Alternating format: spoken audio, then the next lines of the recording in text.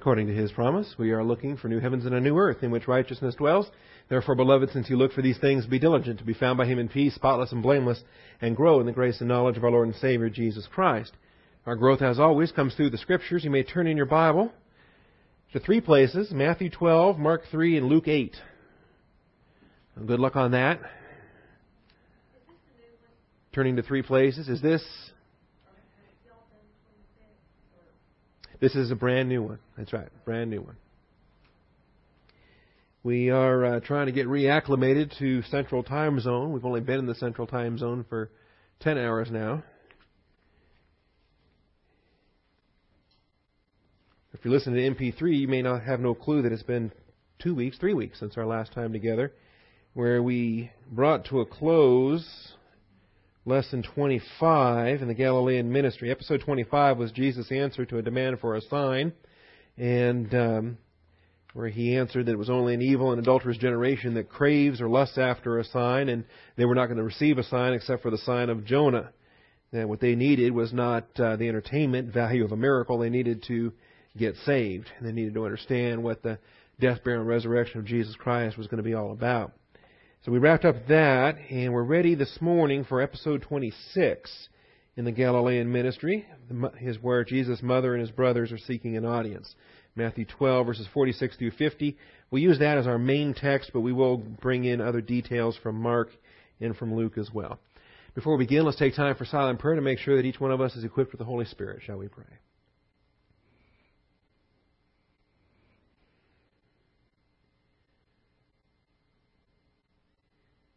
Most gracious Heavenly Father, we do rejoice this morning at Your faithfulness in our lives day by day. We thank You for bringing our family back safely from the vacation. Thank You for the ministry that took place here and the protection of the flock in our absence.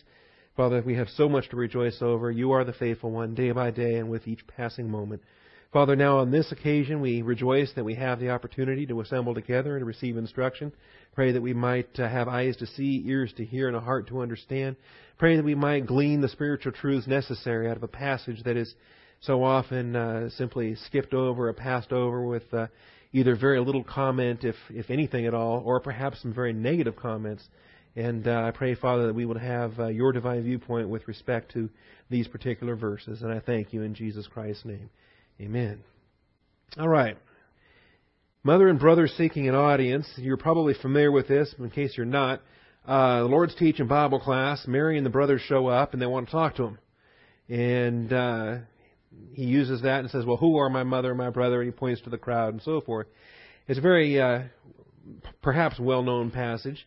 And I think it's often taken the wrong way in that it seems to be dismissive, it seems to be negative towards Mary or towards these brothers and so forth. And I think that reads too much into it. The Scripture doesn't say that He blew them off. It doesn't say that He ignored them. It doesn't say any of that. He just used the opportunity to teach a spiritual principle. And then, for all we know, as soon as class was over, He went outside and figured out what Mom wanted, kind of thing. So let's look at it here in Matthew chapter 12. We'll just read through verses 46 through 50. While He was still speaking to the crowds, behold, His mother and brothers were standing outside, seeking to speak to Him. Someone said to Him, behold, your mother and your brothers are standing outside, seeking to speak to you.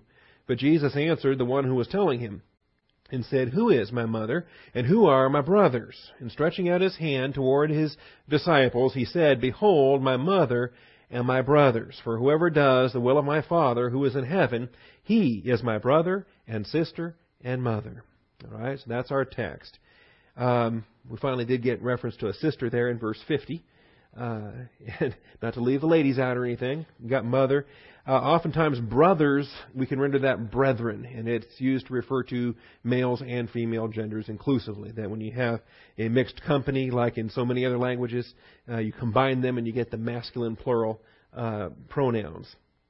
In any event, this is what we're dealing with. Mark 3:31 through 35 is largely parallel, as is Luke 8:19 through 21. I won't read all of those in their entirety, but we will be gleaning little bits from each one of them here shortly. Now, it's been a while, isn't it, since we've seen Mary? As a matter of fact, this is the first glimpse. This episode features the first glimpse of Jesus' human mother since the water to wine, since John chapter 2.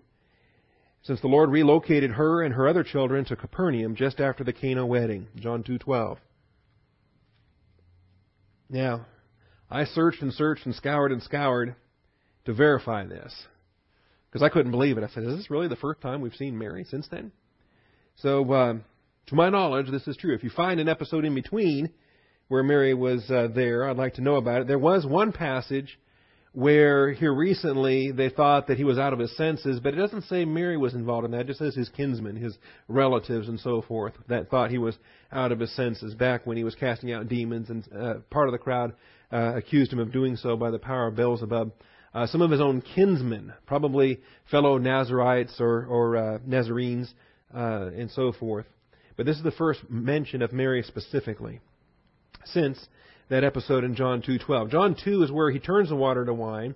Another passage that's largely dismissive, and we taught that very thoroughly, and I think we concluded that it was not a dismissive passage, that he was not negative towards her in any way, but actually very positive towards her in this miracle that he did.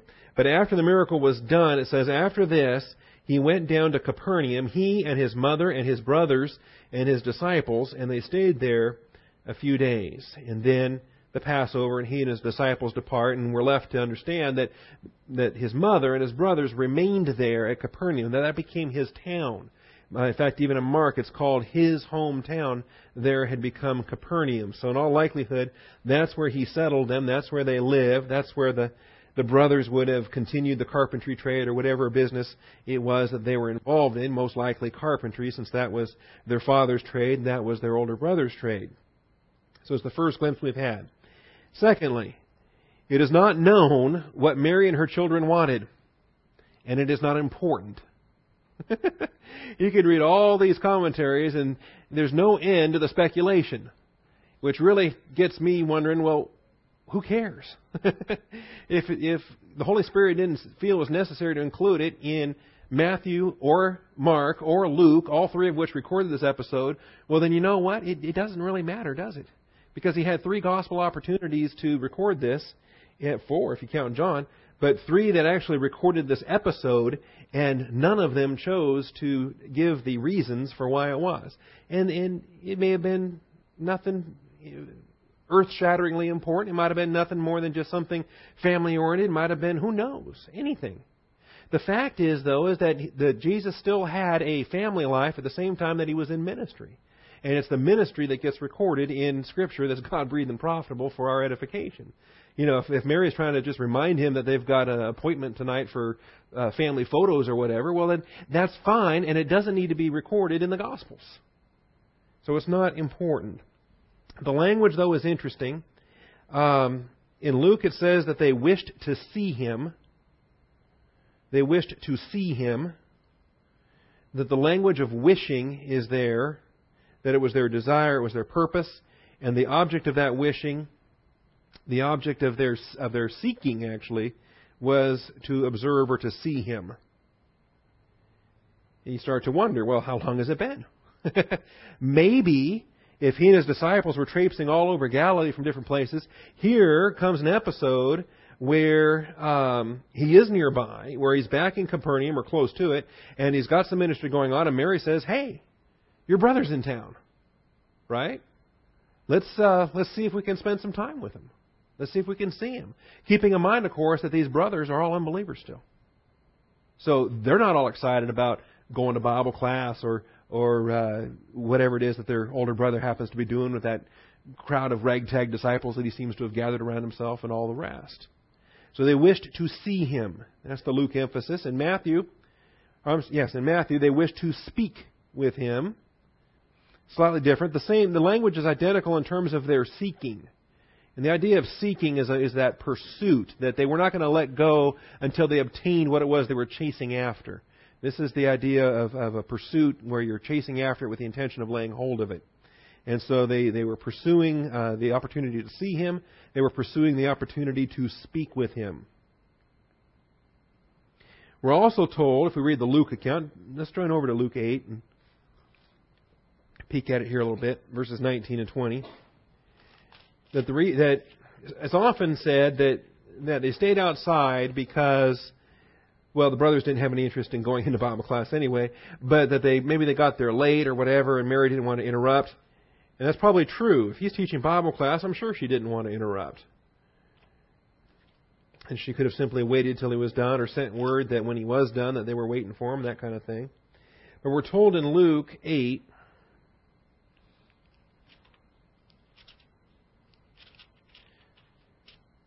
page is a little slow this morning. I'm rusty. Isn't that terrible? Not really. I taught 4 times. Luke 8.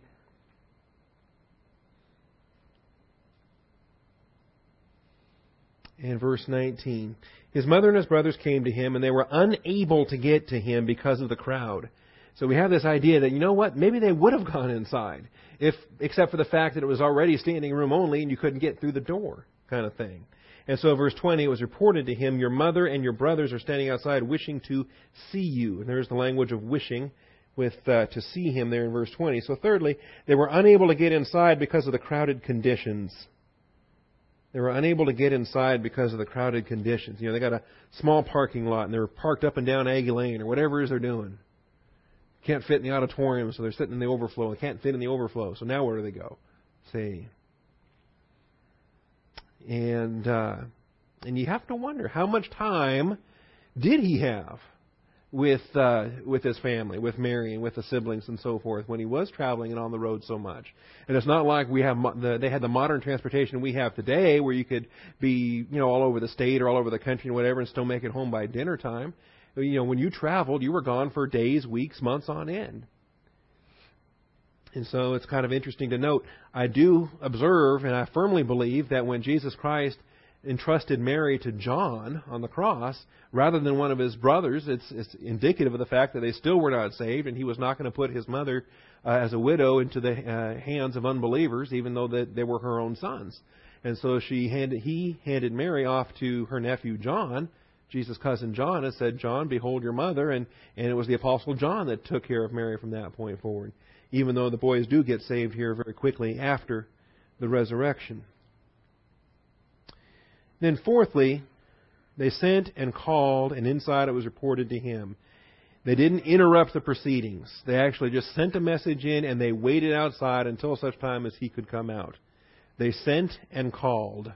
The language of sending is apostello, the language of calling. In other words, offering that invitation. Many are called. It's that language of an invitation. And so they've offered it. They've let him know that they're there, and he can come out when he's done. Inside, it was reported to him. So however that works, it was obviously a lot different back then. They would go for hours at a time. They would take various breaks for meals or beverages and so forth, and then they would continue on and go for a considerable amount of time. Obviously, now I'm assuming it was during one of those little breaks that they got word to him, by the way, your mother and your brothers are outside, and that. Now, when he makes this statement about who are my mother and my brothers, we don't want to take this negatively. So many commentators take this negatively, and that's not right. And some of that, I think, was just simply a consequence of the Reformation more than anything. A lot of Protestant scholars were really trying to point to things like that and say and use that as part of their evidence against the Roman position that was glorifying Mary so much. And so this passage kind of became a football in the back and forth debate between Romans and Protestants and so forth about Mary and about whether she was supposed to be so exalted and about whether his brothers were actually his brothers or not. And of course the Romans would say, oh no, those aren't his brothers because Mary was an eternal virgin, right? And the Protestants would say, well, no, she wasn't a perpetual eternal virgin. Those were his brothers that were born after Jesus and so forth. I'm going to have some notes on that coming up this morning. But this passage has been such a hot potato since the 16th century Reformation, that I think a lot of the commentary that's come since then has kind of been tinted, perhaps, for whatever reason. And I just don't see, as I go through this, I don't see the negative attitude with respect. It's just an opportunity. And it's something we've seen time and time and time again. He casts out a demon. They say, you did that by Beelzebub. And so he uses that as an opportunity to give gospel truth, to give information. Something else happens. He uses that as an opportunity. A widow's son dies, brings him back to life, uses that as an opportunity. Everything that came his way, he used as an opportunity. And I don't see this as being any different than that. Where it's reported to him, your mother and your brothers are outside, he says, oh, really? Well, let me tell you about my mother and my brothers. And he uses that as an opportunity to be able to teach a spiritual truth. We'll get to that under point 4. Before we do, though, let's spend some time on this family. Jesus had 4 brothers, and we don't know how many sisters, but at least 2, because they're referred to in the plural. Jesus had 4 brothers and plural sisters. Jesus had 4 brothers and plural sisters. And if you go one more chapter over to chapter 13 of Matthew, verses 55 to 56, we'll see this on a second trip back to Nazareth. He's already had one. This will be his second time back to Nazareth.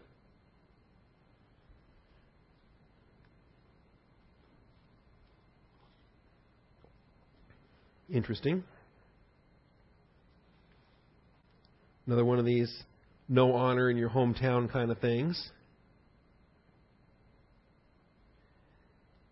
When he had finished the parables, he departed from there. It says in verse 53, he came to his hometown and began teaching them in their synagogue, so that they were astonished and said, where did this man get this wisdom and these miraculous powers? So not only was his teaching having impact, but the miracles that he could do were inescapable, undeniable.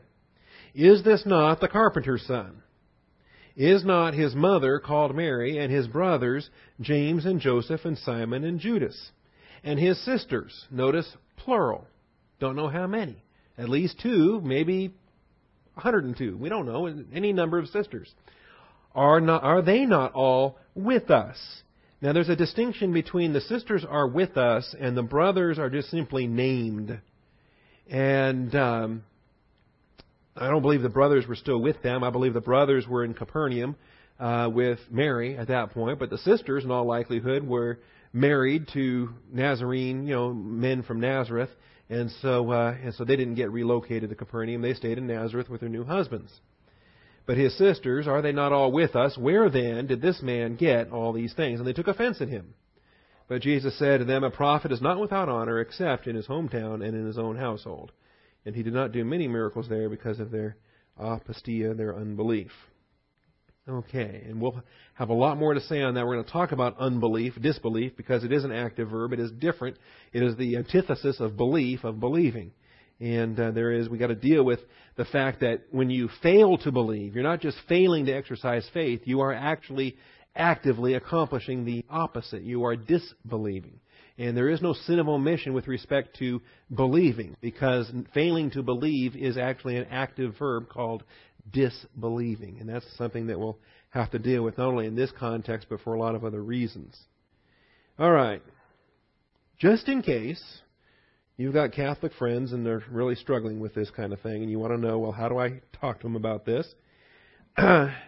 See, ever since Jerome, which goes back to the 5th century, they've really worked this verse over, and they've translated brothers as kinsmen. To take a more generalized, loose kind of role for adelphos. That an adelphos, yes, it normally is a literal brother, but it could also be, a broader term for any kinsman, a cousin or male relative, and so forth. And so they try to take this very generally as kinsmen, because they don't want to accept the fact that Mary might have had additional children after Jesus. And so he postulates that. Jerome wrote that actually these were brothers of Joseph from a first wife before he married Mary. That Joseph had a wife, they had these 4 sons and whatever daughters, and then whoever that first wife was, they even come up with a name for her, that she died, and then he was engaged to the Virgin Mary, and so forth, and so on.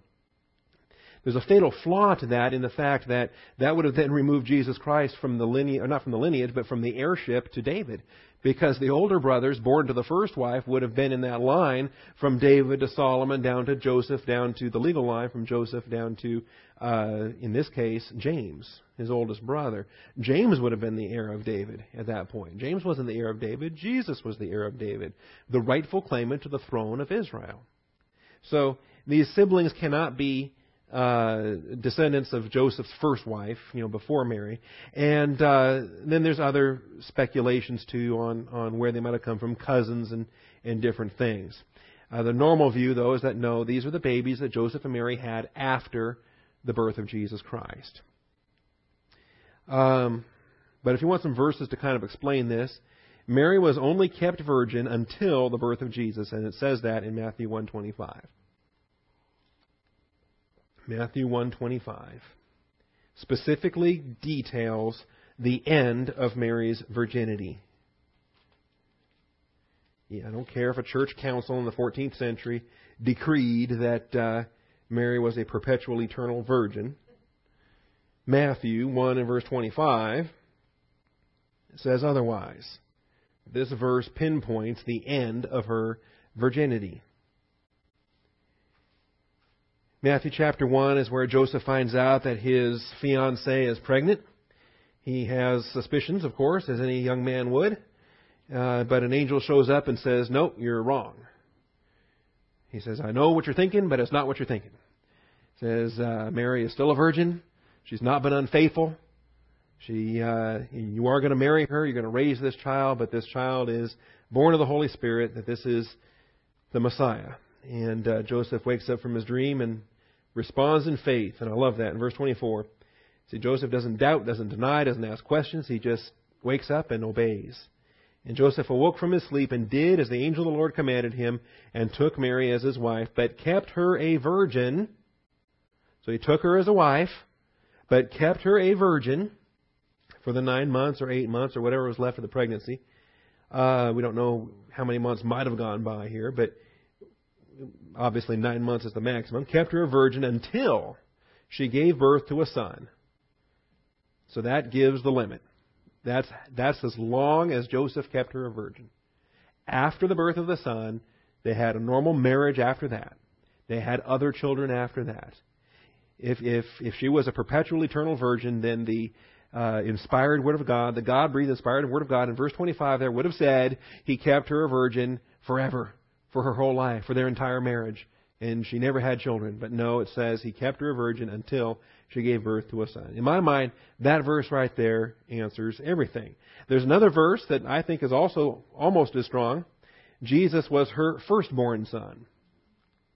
Not her only son, her firstborn son in Luke 2:7.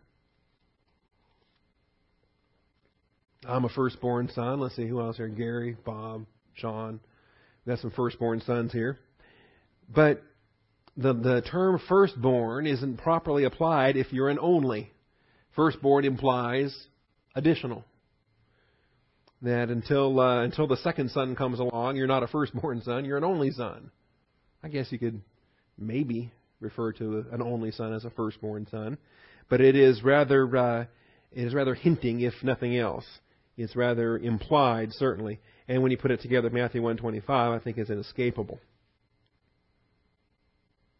What do we know about these brothers? Well, we know, I keep mentioning this, these brothers were not even saved until after the resurrection. These brothers were not even saved until after the resurrection. John 7:5, we see they're unbelievers 6 months before the cross. I think it's 6 months, October to April. Is that 6 months? Yeah. And but then in Acts 1:14, they're in the upper room along with the other apostles, the believers, the leading women, and so forth. Let's look at those. John 7. These brothers were not even saved until after the resurrection. John chapter 7. So I know many of us struggle. We want to be a witness to our family. We think, why can't we present the gospel? Why can't we see these people saved? What are we doing wrong? Don't I have the right witness? Am I not using the right words? Am I not? What is it? Why is it that I still have family members after all these years that are unregenerate? They're going to die and go to hell. Why can't they see the gospel. Why can't I get them saved? And it's frustrating. We know the doctrine, of course, that we can't force them. We don't do any of the work anyway, and it's going to be up to the Holy Spirit to convict and the Father to draw and all those things to take place. But when I read this, you think, well, now here's the Lord Jesus Christ. What was wrong with Him? Was He a terrible witness to His brothers? Of course not. Did He have any trouble giving them the gospel? Can't imagine that. And yet 4 of them. He was 0 for 4 with these boys.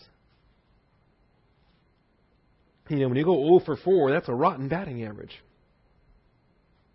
And, if you count him in it, then that's 1 out of 5 brothers that were saved. That's batting 200. It's hard to stay on a Major League team if you can't bat better than 200. John chapter 7.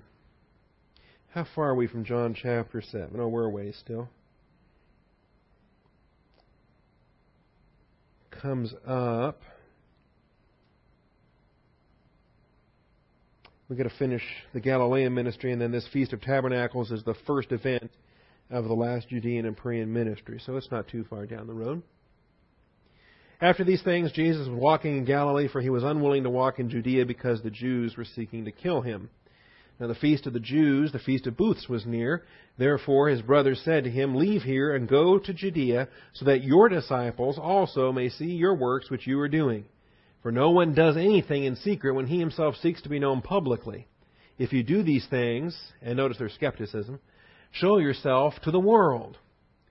See, they've got all these ideas about how He can build a bigger ministry. That hanging around Galilee wasn't the way to do it. That if He really wanted to make a name for Himself, it had to be in Jerusalem. It was the only place. It's like, if you're an actor, you're going to be in show business, why stick in the middle of nowhere? You got to get to Hollywood, or you got to get to Broadway, or you got to get to whatever. You got to get to the center, the pinnacle of your particular field where you can get the maximum exposure. And they knew it wasn't Galilee. They knew even Capernaum, the biggest city in Galilee, was small potatoes compared to the big time there in Jerusalem, where the temple was located, where the great schools of the Pharisees could be found, where the Sanhedrin was seated, where the centrality of the Jewish religion was featured. Now, these guys aren't religious. They're unbelievers. I'm sure they'd made the pilgrimage to observe the Passover and do the nod to God duty as an external ritual kind of thing. But they're not regenerate. They have no basis for living the reality of what they were doing. And they got all these ideas about what He needs to do to build a bigger ministry, which I find amusing. Same thing takes place today. People are always giving you all these wonderful ideas for what to do in your ministry. Well, I figure the Lord will work that out. For not even His brothers were believing in Him. That's verse 5. So Jesus said to them, My time is not yet here, but your time is always opportune. What a distinction. They had a different time than Him. They were living in a different world. They were living in the world and of the world. And it is now their time. This is the world system in which we live. The whole world lies in the power of the evil one.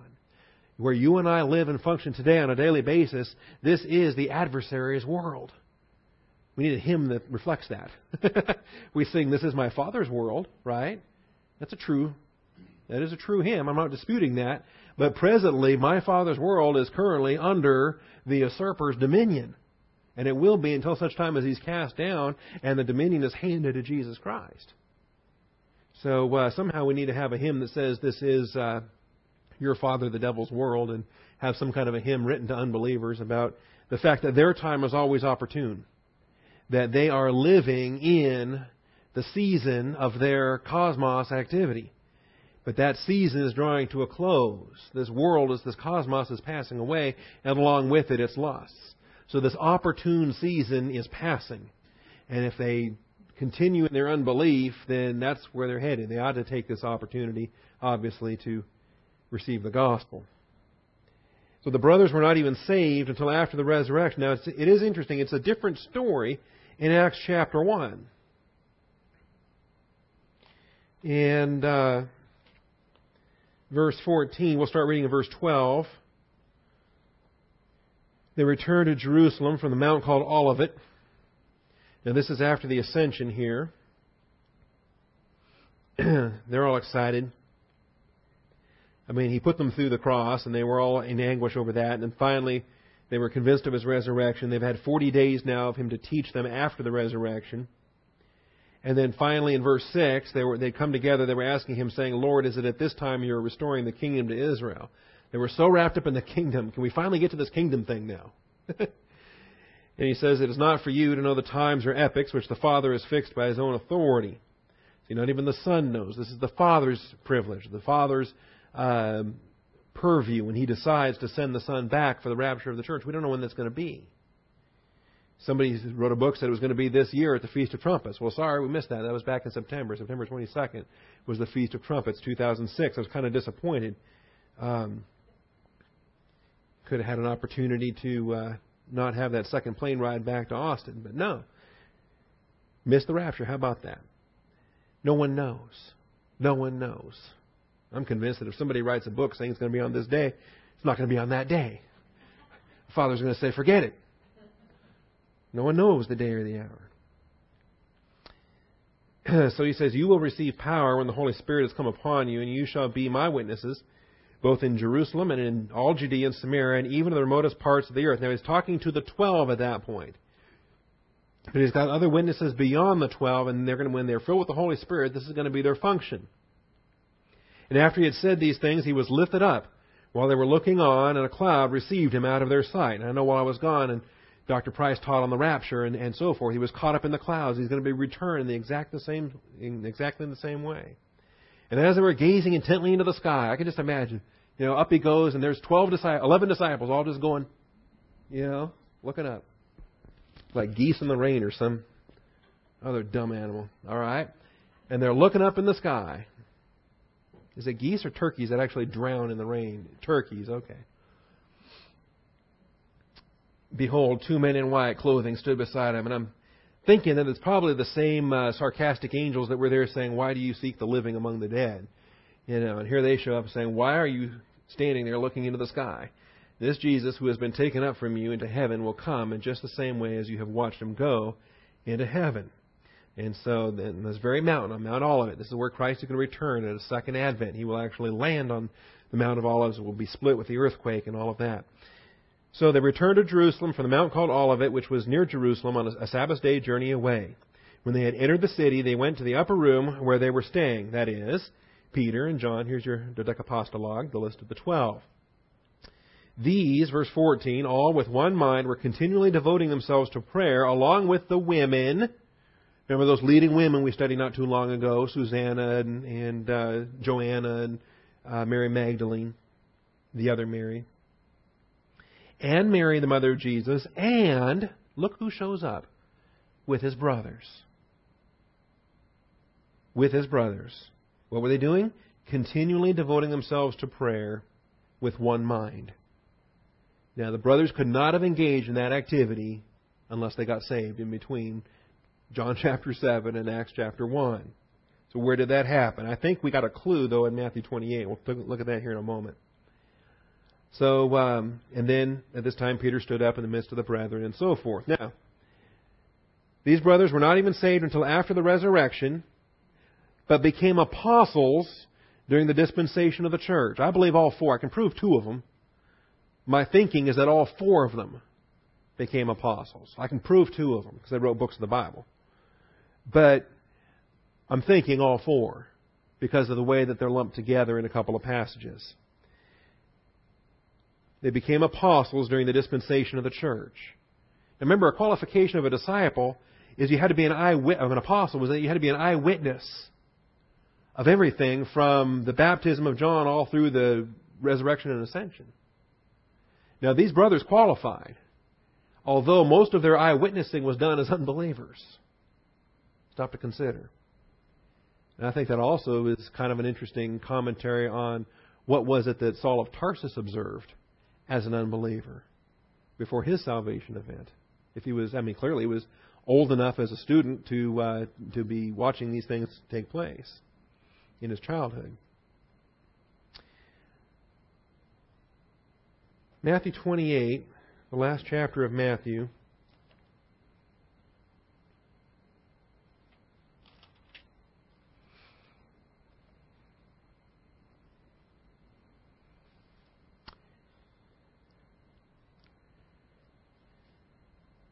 After the Sabbath, as it began to dawn toward the first day of the week, Mary Magdalene and the other Mary came to look at the grave.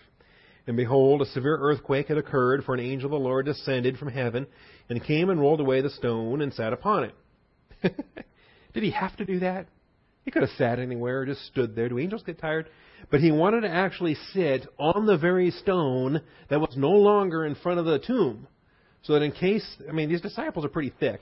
So in case they missed the fact that the stone had rolled away, he was sitting right there. Okay? Hard to miss the big stone with the angel sitting on it.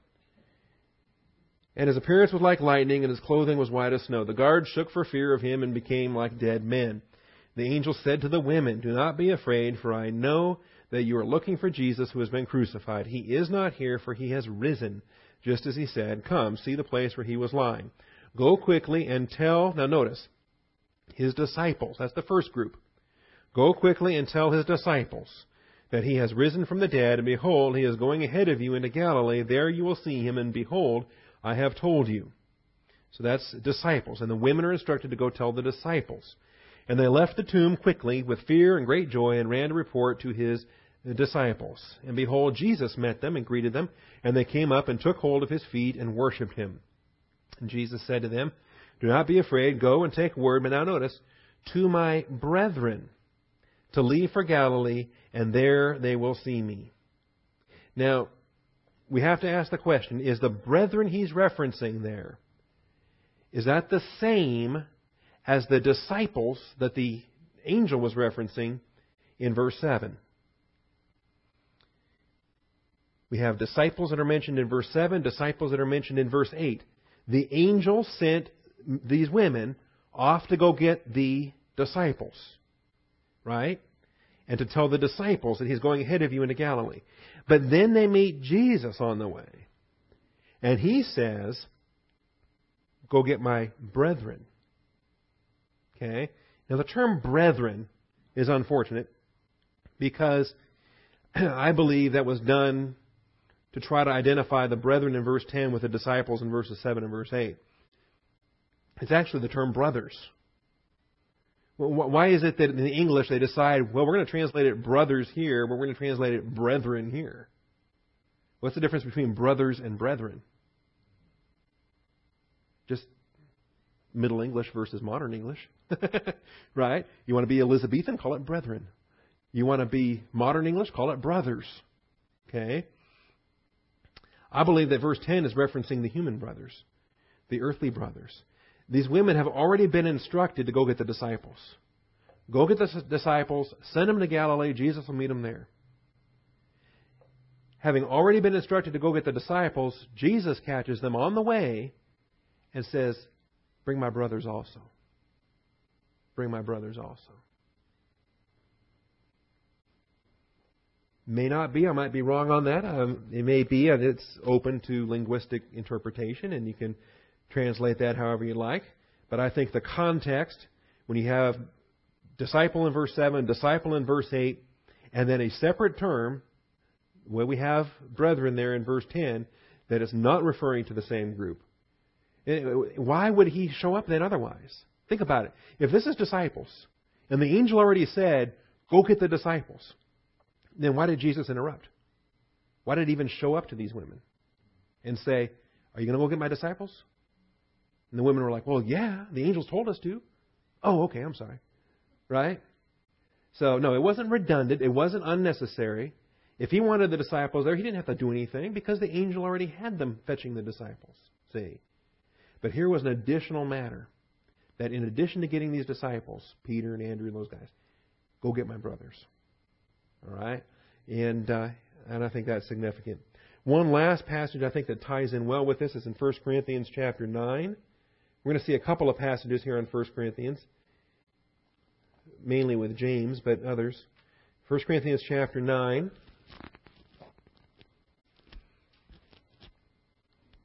Remember, we have the liberty in chapter 8, unless, of course, your liberty is a stumbling block, and then you don't have any liberty. Love takes over, and you want to build up your brother.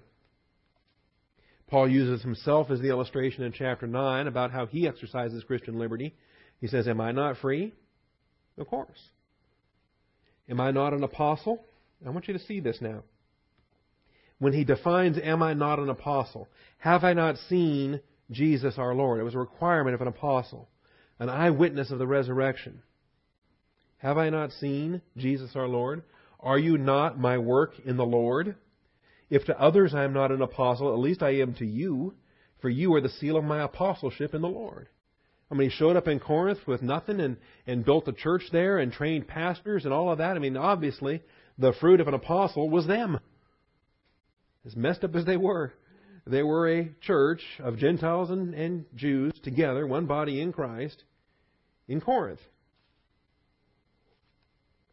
My defense to those who examine me is this: do we not have a right to eat and drink? You're going to put legalistic rules on what the apostle can drink? If he's going to eat the meat sacrificed to idol, you're going to tell him he's wrong? If he's going to drink alcohol, you're going to tell him he's wrong? He's an apostle. Do we not have a right to take along a believing wife?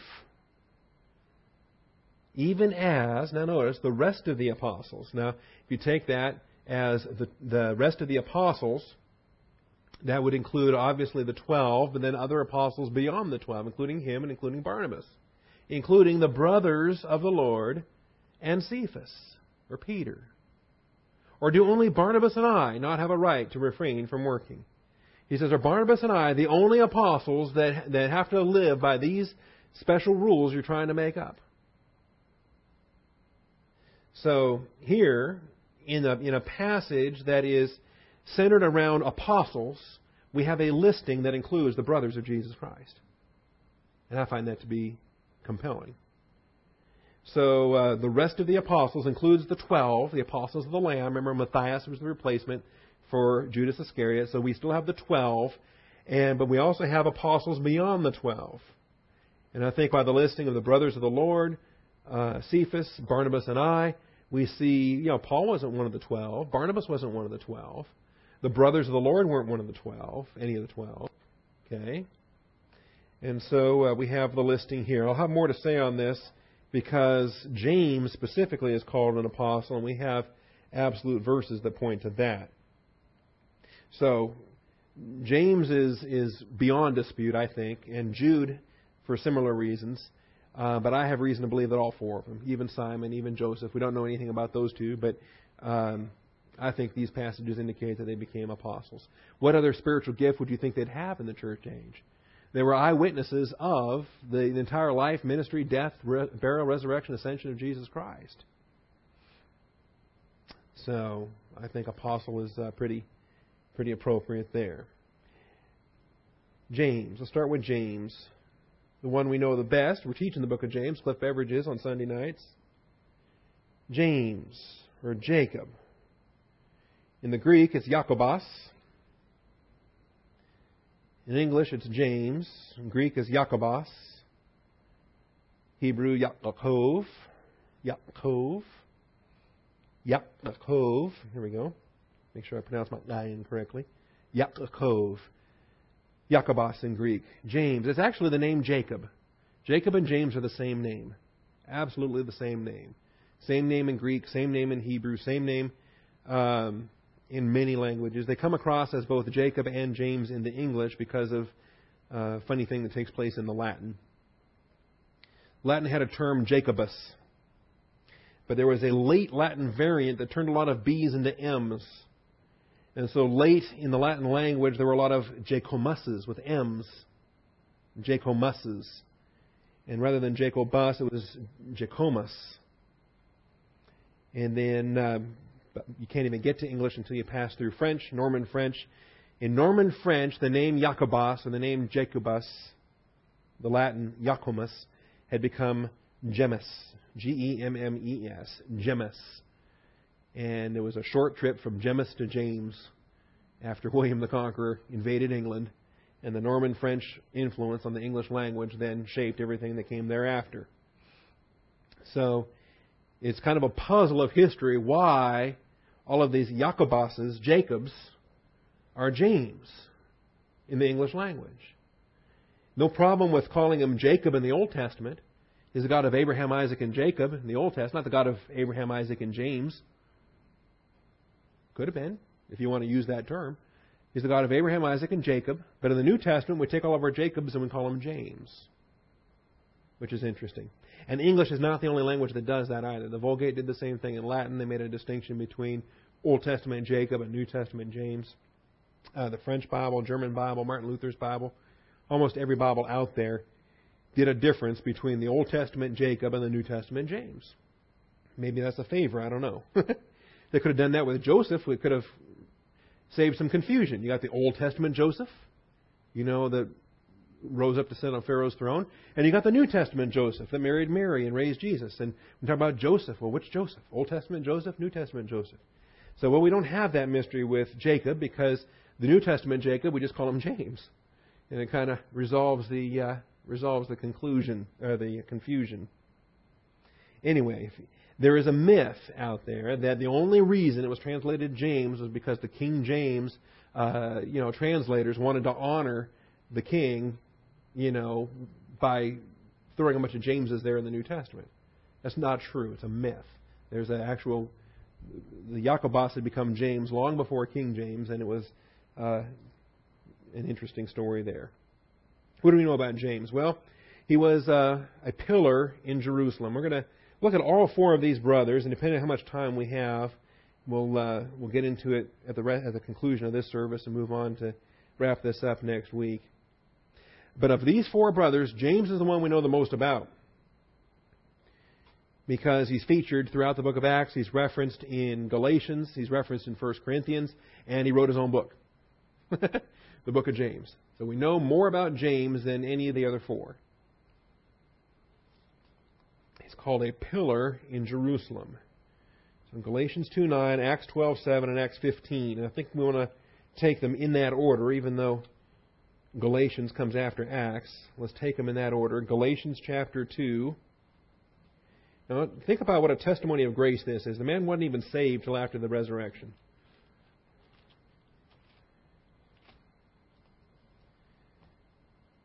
Receives the Holy Spirit with the rest of the church at Pentecost after the ascension. Discovers his gift as an apostle in the dispensation of the church.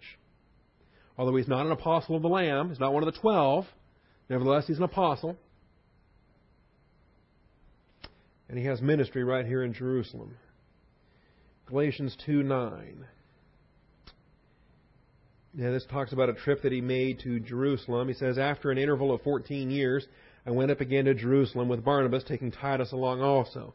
This is describing his trip to Jerusalem after his salvation in Damascus, after his 3.5 years of training in the wilderness, after the return to Damascus and continued ministry there, but 14 years after his salvation, after we'll just call it the Damascus Road incident. How about that? We'll call it the DRI, Damascus Road incident, usually thought of as Paul's salvation. At 14 years after the Damascus Road incident, he and Barnabas and Titus went to Jerusalem. Why? Because of a revelation that I went up and submitted to them the gospel which I preached. See, apostles couldn't exactly do what they wanted all day, every day. When a revelation came to them, they had to obey. They were kind of like the Old Testament prophets. If the word of the Lord came to them saying, go to Jerusalem and meet with the apostles there, they better pack their bags and go. Because of a revelation that I went up and I submitted to them the gospel which I preach among the Gentiles. But I did so in private to those who were of reputation, for fear that I might be running or had run in vain. He already had discernment to know that there was some legalism creeping in among the Jews there in Jerusalem, and that there could be some antagonism towards his ministry directed towards the Gentiles. And I like the way that he had discernment with his fellow apostles, with his peers, and he met with them privately, so as not to allow for any divisions, any schisms, anything outwardly to be observed by the flock, so as not to cause issues where they weren't necessary.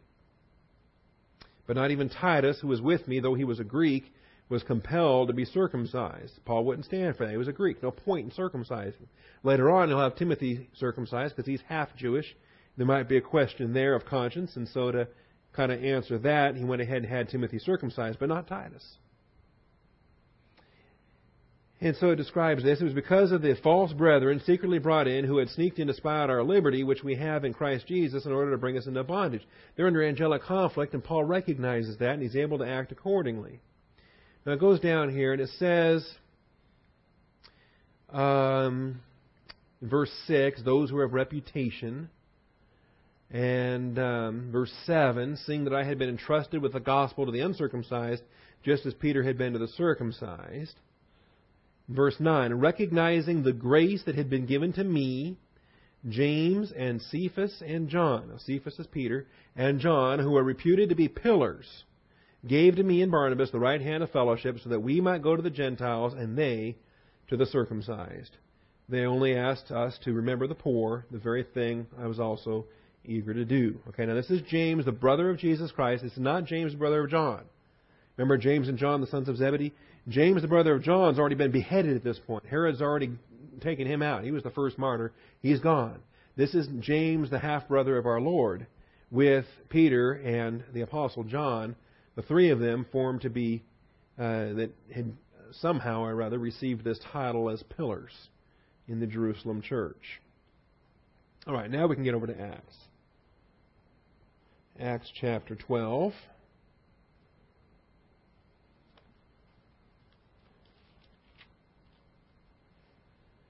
We're making good time this morning. Am I going too fast? I'm out of practice.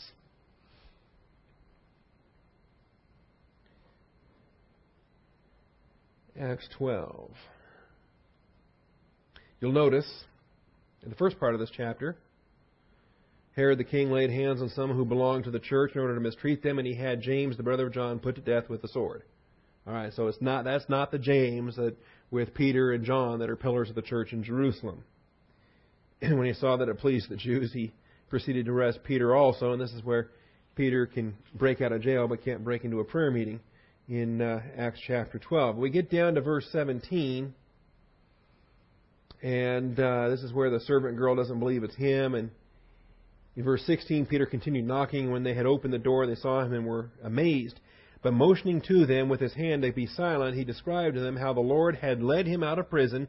And he said, report these things to James and the brethren. Report these things to James and the brethren. He doesn't say, this is Peter talking now. He doesn't say report these things to John, but it's James and the brethren. If Peter, James, and John are now pillars of this church, he could have said to John and the brethren, but he says to James and the brethren, that he is a pillar, not only one of three pillars, but actually he is the leader of the Jerusalem church over Peter, of all things. So much for being the first pope. All right? James is the leader of this Jerusalem church. And Rome hadn't even been founded as a church yet. And then in chapter 15, so you got James and the brethren there. Then chapter 15, they hold a conference. They finally got to decide, you know what? We got to figure out, we got to deal with these legalists. We got to solve this Jew and Gentile thing. We can't have it. We should be united in Christ. We shouldn't be forcing these Gentiles to get circumcised or to obey Moses. They're not under the law. They're under grace. And so they have this great conference here. And you'll notice the order on this. The apostles and the elders came together in verse 6 to look into this matter. After there had been much debate, Peter stood up and said to them, and he gives his message after much debate. There's a general debate among all the apostles and elders, but then as it concludes, this is the order of it. Peter has a concluding statement. And about Barnabas and Paul and the things that are happening with the Gentiles. And then all the people kept silent, and they were listening to Barnabas and Paul as they were relating what signs and wonders God had done through them among the Gentiles. So Peter has a word, they bring Barnabas and Paul to testify, but look who closes the conference, who gives the final decision on this matter. It's James in verse 13. After they had stopped speaking, James answered, saying, Brethren, listen to me. Simeon, which is Cephas, which is Peter, which is a man with way too many names. Simeon has related how God first concerned himself about taking from among the Gentiles a people for his name. And remember, Peter's the one that went to Cornelius' house. All right? And so it goes on down. But the final word, all the way through verse 21, is James, the last word on the matter in this conference, as the number one accountable angelos messenger to the Jerusalem church, is James. It's not Peter, it's not John, it's not any of the apostles of the Lamb. It's the apostle James, half-brother of Jesus Christ, the head of this church here at Jerusalem. And so once he gives his word in verse 21, then it is ratified by everybody in verse 22. It seemed good to the apostles and elders and so forth. But the final decision, the leadership in this conference, was James. So he was a pillar in Jerusalem. He was called as an apostle. Called an apostle.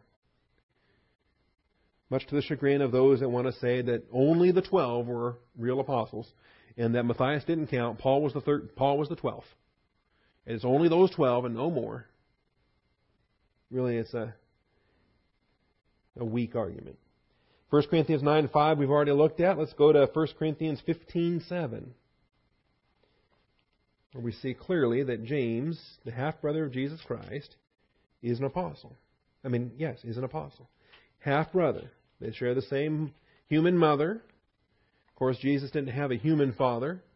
Joseph, though, was the birth father for James and Jude and Simon and Joseph, and whatever daughters were there as well.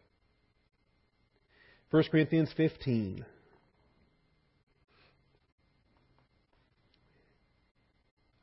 Let's see, verse 3. I delivered to you as of first importance what I also received, that Christ died for our sins according to the Scriptures, that He was buried, that He was raised on the third day according to the Scriptures, and that He appeared to Cephas, then to the 12.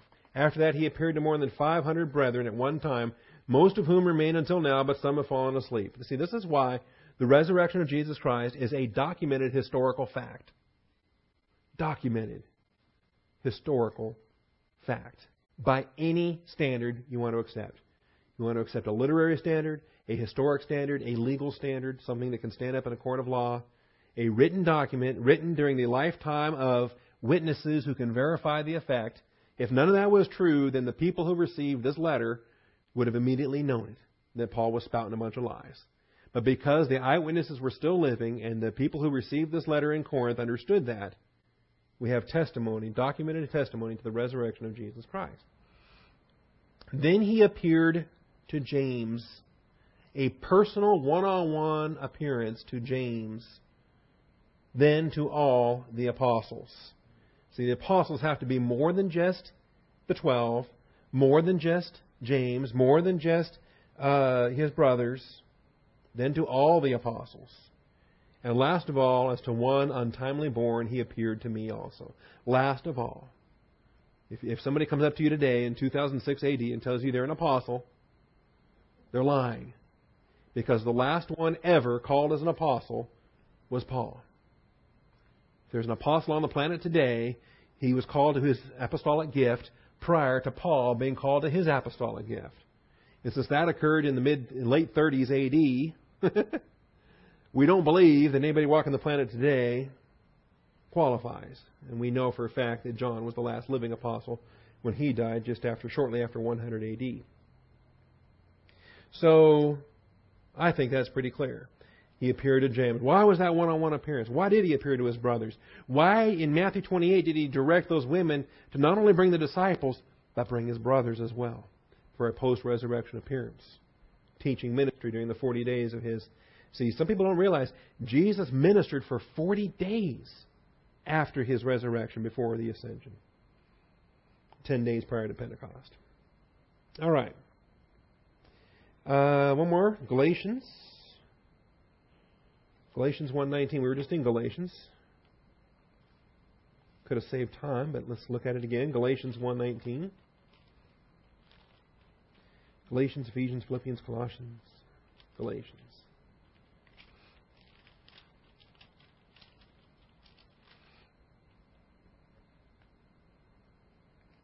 Now, here's another trip. 3 years later, I went up to Jerusalem. Oh, we were in chapter 2. That's where we were. 3 years later, I went up to Jerusalem to become acquainted with Cephas and stayed with him for 15 days. What an opportunity. Just hung out with Peter for 15 days. Imagine there were some stories there. We don't know. It's not recorded. What did they do for those 15 days? I bet you they had a blast. If you're grace-oriented, you can have a lot of fun with other believers. But I did not see any other of the apostles except James, the Lord's brother. And what does that tell you?